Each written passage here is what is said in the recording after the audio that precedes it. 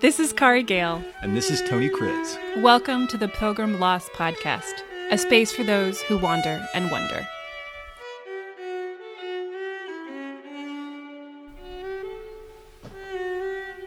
All right. You ready? I'm ready. Hello, welcome to the Pilgrim Lost Podcast. This is Tony Kriz. And this is Kari Gale. Nice to have you. Today we want to talk about life on the Camino de Santiago. Yes? Yes. So in order to do it, I'm actually going to have... Kari, I want you to be sort of the lead foot on this one. The lead foot? The lead foot. Okay. The trailblazer. Maybe you could just sort of do a little bit, tell us a little bit about what it takes to like prepare to go on the Camino and from your experiences. Sure. And then we'll sort of talk about what life is like on the Camino de Santiago for those who don't know. And for those who do know and have been, this will be a great sort of remembering with us what it was like. And for those who haven't gone, this will be a chance to sort of seed your imagination as to what it's like to walk across Spain and to go to Santiago in Spain. Oh my gosh. I'm just in my head, like there's all these synapses firing of just remembering how excited I was to prepare. The first thing that I need to say is that I went with my sister, Lissa, and I am a middle child. Lissa is the oldest child. And when there's planning to do, my sister is amazing. She's the diva of planning. Now, when my sister isn't around, I'm very good at planning. I'm great at it. But if she's around, I generally let her do the planning because she's so good at it and she enjoys it. So a lot of our planning had to do with her doing amazing amounts of research on the internet and then coming to me with a few choices, which is actually how I love to make decisions. You go do all the research, come up with the best top two, and then I'll help you decide. So that really is what happened. She got the John Brierley book, which many of you are familiar with. You aren't familiar with it, Tony, because for those of you that don't know or maybe haven't heard, we discussed a little bit on our last podcast, but Tony didn't buy any books or do any research because that's how Tony Kriz likes to roll. My sister is the antithesis. In fact, maps make her happy, and if she doesn't have a good map, she there's some anxiety involved. So I'm kind of in the middle. I can take it or leave it. Part of the joy of the Camino is that you really don't, once you get to the starting point, you really don't need a map. And in fact, my sister carried the guidebook, the entire way. And I walked in front of her for a couple different reasons, but I didn't need the book ever because of the signage, the shells and the yellow arrows that guide you. You really don't need a book. It's helpful to know when you get to a town, if you want to continue on, to know how far the next town is, because that can be elusive. So you're tired, you think, I might have a few miles left in me, but maybe the next town is 10 miles, not just a few miles. And at the Pilgrim's office, they give you a piece of paper with like topography and distances between each of the towns. And so you can sort of like plan your stages. I did have those pages. Oh, you did? I had good job. 2 8.5 by 11 pieces of paper that you could barely read. But they would tell me, if I want to go to the next town, that's going to be another 8 miles. And do I have 8 miles in my legs? Right. So which is important. Okay, good. I'm so glad. Yeah. That would have been worrisome. Yeah. So, yeah. Yeah. So suffice it to say, she did pretty much all the research. I, at that time, was working for Columbia Sportswear. So my task was all of the equipment. And badass equipment. Badass equipment. Columbia owns Mountain Hardwear. And I have just recently found out that they have stopped making trekking packs. Which is super sad. Why, Mountain Hardwear? Why? I'm putting out this in the world. I think that's such a sad thing because your packs were amazing. In fact, I still have mine. It's working great. So I got us some gear, some half price gear, some free gear, got us our packs, our jackets, privilege. Privilege. I had worked there at that point for 10 years. So it was a good deal. And I will say the most kind of controversial purchase that we made, maybe it's not controversial, but people have a lot of opinions about walking poles. Some people love them. Some people don't like them. I had never walked with poles prior to this. And because Lissa had done the research and it had been overwhelmingly positive to take poles, we ended up getting poles. And we got them from this really cool English company. I'm not getting paid for this, called Pacer poles, which are ergonomic handles. So your hands just rest in them rather than grip them. And to this day, like if my house was burning down, I would grab my Pacer poles and get out the door. You told me I had to take poles. And then you didn't, and that's fine. No, I did. You did? I did take poles. But that's not those poles. No, I just bought inexpensive poles at Next Adventure. But did you? I didn't know that. Yeah. So I went over the Pyrenees with poles, and then you let them go. I actually left them behind in a hostel. Yeah. And I got a mile outside of town. When I looked down, I realized I didn't have my poles in my hands, and I decided it wasn't worth walking back. I didn't want to walk back a whole mile, so I just left them behind, and I never looked back. I didn't miss them at all. Matter of fact, I preferred to walk without them. I think it's a really personal thing. But I will say there's the first couple of days in the Pyrenees where they were super helpful. And then what's the mountain range you go over that's got the really famous, the silhouettes of several pilgrims in a row? Oh, the Alta de Pardon, where the guy sells the beer on a hot day. Okay, I didn't get off the beer. But coming down that hill, that's... Yeah, so I have 2 reconstructed knees from playing basketball in college that were done in many, many years ago. So they, when I say done, they were repaired.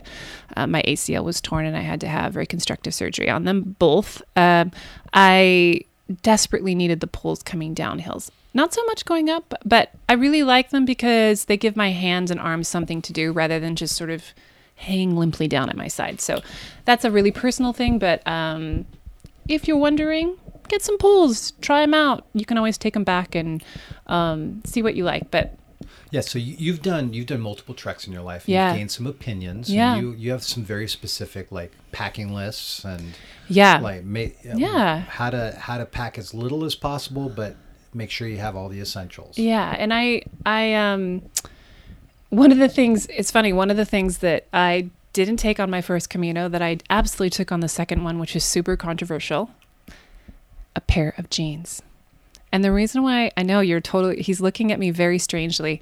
The second Camino I walked on was the Camino Portugues, and I had no time agenda. The first Camino I walked on, it was very specific. We knew exactly where we were going to be pretty much every day. We had a few rest days, but we had a plane heading back to the States on a certain day, so we were on a schedule. And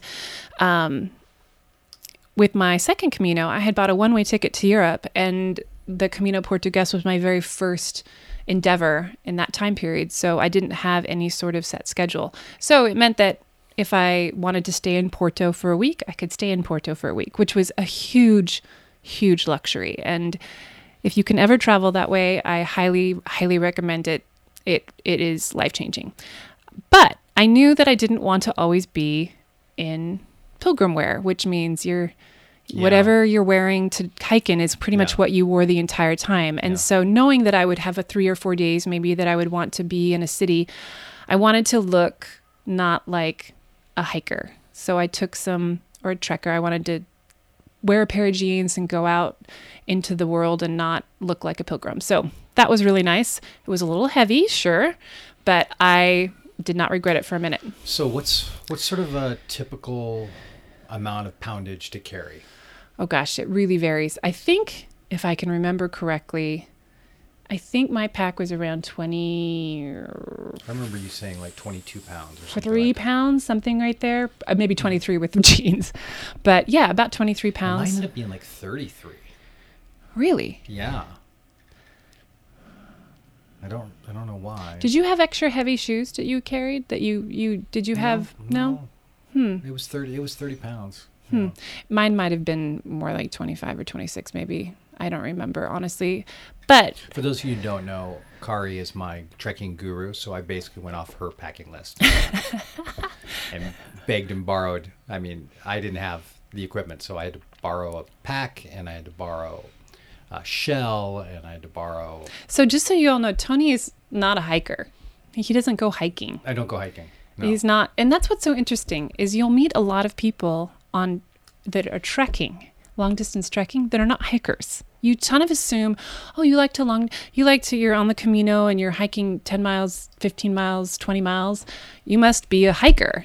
But no, that's not actually true. You'll meet a lot of people who for that particular moment it's very new to them.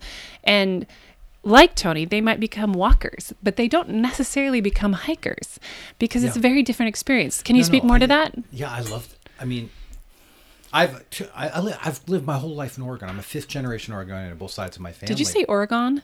No, Oregonian. Oh, I thought you said Oregon. I've lived my whole life. I've lived my whole life in Oregon. In Oregon, because I carry one everywhere I go. Sorry. But I'm not into hiking. I'm a car camper. I'm not wired for that, but I love to walk. But the experience of walking. Okay, so what's the difference? I can't explain it. Because isn't hiking walking? Well, okay. So here's the difference, and maybe I'm making some assumptions. I don't want to carry a tent. I don't want to be cold. I don't want to worry about whether or not I have the ability to make a fire. Like, people who go on these multi-day hikes, like they're amazing. It's great. I think it's great. I'm just not motivated by it. Okay, it's so what I want to do. I want to walk my ass off.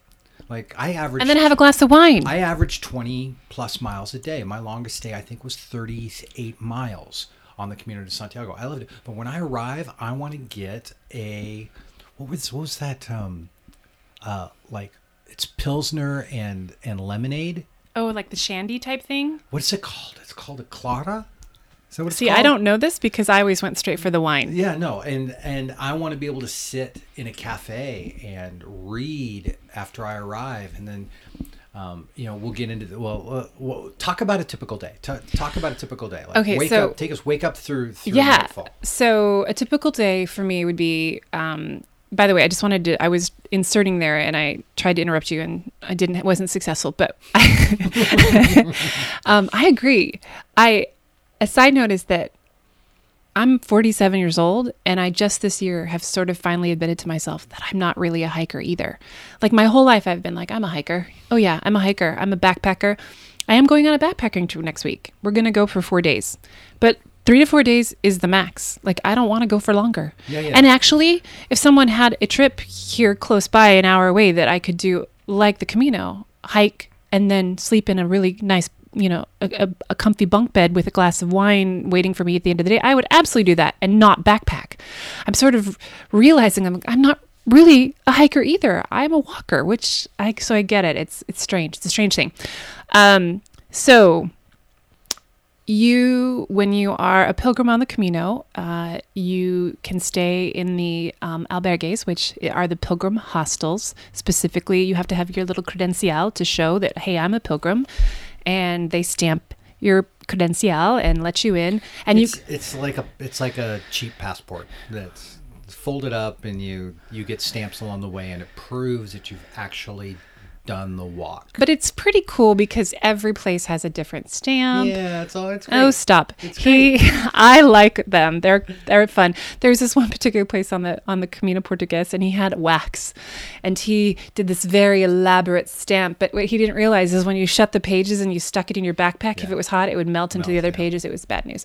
But anyway, yeah, my pilgrim passport is gnarly. I mean, it's all just soaked in sweat, and it's that's right, and blood. No, so but the rule is you can't stay more than one night unless under extenuating circumstances they'd let you stay. But generally, it's one night. So you get kicked out in the morning. My sister and I actually got chased out by a nun one morning because we were always the last one out. Literally, we were always the last because we like this weird sleeper inners. And I don't know if that's a word, but we literally would be the last ones out. and all the Germans and the French would be wrestling around, making, at 5 o'clock in the morning, getting early starts.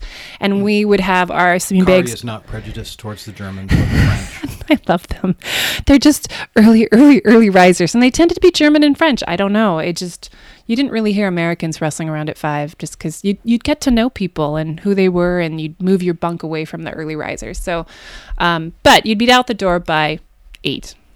Tony would be out the door at like 6:30. 6:30. I would be out the door by 8, and you'd get yourself some breakfast, which usually was a café con leche and tostada. So like basically toast and coffee, maybe with some meat if you were lucky. And then you'd start walking. And then depending upon when you rose, a couple hours later, you would get a second breakfast. And second breakfast was always the best because usually it was another café con leche and possibly a croissant or a pastry. And you'd sit. It was always really lovely because you would come across a cafe and there'd be maybe a few pilgrims sitting there. You get to chat. You'd rest for a little bit. And then... Okay, I have a quick question. Yeah. Sorry to break in, but did you guys make reservations? We did not. Then how were you able to tarry along the way? Tarry? Tarry. I don't know when anyone has ever asked me, how did you tarry along the way? Well, so here's the deal. I think, when did you start your pilgrimage? I think we did May 1st. Okay, so we did exactly the same, literally. Right, but I arrived May 29th. That's right.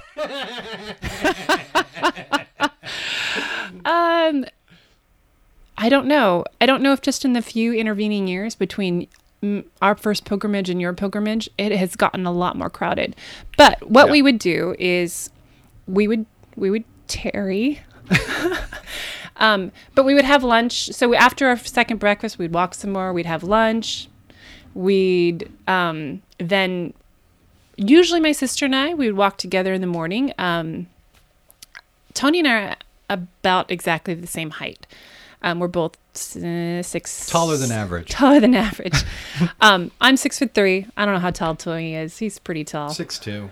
My sister is a measly 5'10", and so we had different strides. I walk quite a bit faster than my sister does, and so at lunchtime we would figure out from her book where we were going to stay, and then I would walk off in my own normal pace, which was quite a bit faster. So I would carry our passports. I would carry money, all the things I needed in order to get the beds for the night. Now, most people want to, the only stress on the Camino for me was getting to a town and having it be completely full. So, right. And that is definitely happens a lot these days. And so that never happened to us where we weren't able to stay in the town. We were able to stay, there was times when all of the hostels were full and they let us use a mattress in the city hall, or they would always try to find room. The townspeople would always try to find room for us. But had I been walking the same pace as my sister, there would have been multiple times where we would not have had beds. So my faster speed allowed us, I would secure beds. So what time would you arrive? Oh gosh. You walked definitely longer days than I did. I would say between 3 and 4. Okay. Yeah. So I was up at 6:30 usually. I was walking by 7 every day. I haven't got my coffee, which was essential. Did you drink café con leche? Sure, whatever. Okay, that's an important question. You can't just blow it off like that. No, you don't even remember, do you? Probably a cafe americano mostly. Whatever. And but I'd walk 4 miles an hour. So, and I wouldn't stop. That would be faster than we were walking, for sure. So even though I was walking 25 miles a day, I was still arriving by 1 in the afternoon. Yeah. So your days were faster and shorter. Yeah, for sure. Anyway. So my sister and I had decided on that Camino to not bring cell phones with us. She had a digital camera just to take photos, but we left our phones at home, which was pretty, even like in 2013, it was kind of a big decision because we really wanted to step away from everything. And so we didn't have a way to communicate back and forth between the two of us. So what we decided to do is I would get the beds. And if you walk the Camino, you'll know that sometimes the albergues are right on the path, and sometimes they're a few blocks away, or sometimes there might be a half a mile away. It just depends on the town and how many beds are filled. You walk into a village, and if you're not using a book to tell you where to go, you just walk in, and there's like signs with arrows saying albergue, albergue, albergue, and you just sort of like wander around until you find one, and you walk in and. Right? And hopefully there's a bed there. I would just walk in and say, is there a bed? And they say yes. And the word of death would be completo, which means we're full. So. And it's like €5 a night. Yeah. It's like nothing. It can be as cheap as €2, and then some of the the private ones go up to €15, which is still really, really cheap. So I would get a bed for my sister and I, and then I would go back to the Camino where I parted from the Camino. Well, no, before that I would literally every night I would get a glass of wine from wherever I was staying. I would put my pack away. I would grab my sketching materials, which is just like a journal and a little bag of my pens and paints, and I would go back and I would sit on the Camino and I would wait for my sister. And the very first night that happened was in Orozon in the Pyrenees, and I drew something, and that's a whole nother story, but like that was really part of that life-changing experience for me on the Camino, because I'd never done consistent sketching before, and I thought, well, I'll take some materials with me, maybe I'll draw, maybe I won't. And because of that rhythm, my sister takes full credit. She says if she hadn't been slower than me, I wouldn't have drawn anything. So I would go, I would sit, I would draw while I waited for her. And so wherever I was... I hadn't thought about that. Like, how did you guys find each other again? Yeah, so I would sit on the Camino and wait till she walked by me. And literally, we only missed each other twice, because there was one day that it was pouring rain and I got to the albergue, and it was a little bit... I think it was Rabanal, and it was kind of off. It was off a little ways, and it was weird because the road parted in the middle of the town, so you could go both ways. Yeah. And so I'd gone to this hostel, and it was pouring rain, and I really didn't want to go sit out in the rain. And so I was hoping I would see her, that she would choose my way. And she didn't. But I think two times out of the entire trip was not bad. So I would wait for her. I would say, hey, and I'd grab her, and then we'd go back to the hostel. And so that's how I started sketching every day. And that sketching became a very dear, an important part of my Camino experience to me, and actually ended up changing a whole lot of things about my life when I returned. But that rhythm of waiting for her, and then just being, and one of the other things too is just wherever I sat down was what I drew. So I didn't wander about the town looking for the best view or the best thing to draw. It was really what was directly in front of me. And so this idea of being present. And I'm going to jump in here. So Kari's actually published 2 books with her sketches from these experiences. And I think the metaphor of sketching what's right in front of you, as opposed to finding the most iconic or postcard moment, but just seeing the beauty and the sacredness in the very typical, the very average place along the way, is a profound metaphor of what we're trying to do with Pilgrim Lost. It's not about finding the perfect. It really is about mining the perfect that exists in the mundane. And that's why I really love this metaphor. And if you haven't had a chance to see her books, you need to look those up. And so what's your website? KariGale.com. KariGale, GALE.com. KariGale.com. So anyway, keep going. I love what you just said, mining the perfect in the mundane. See, this is what happens, you guys. He says these things, and I'm like, write that down. Just to take a moment, and that concept has become sort of in my art and I hope in my life experience is to that has become sort of my mission statement. Like, how do I be present to what is right in front of me? That seems like a great place to end this first part of our discussion of life on the Camino. I so appreciated Kari's thoughts on the profound and the beautiful in the space of the mundane. I hope you enjoyed it. Look for part 2 coming soon, and thank you for walking with us on the Pilgrim Lost podcast.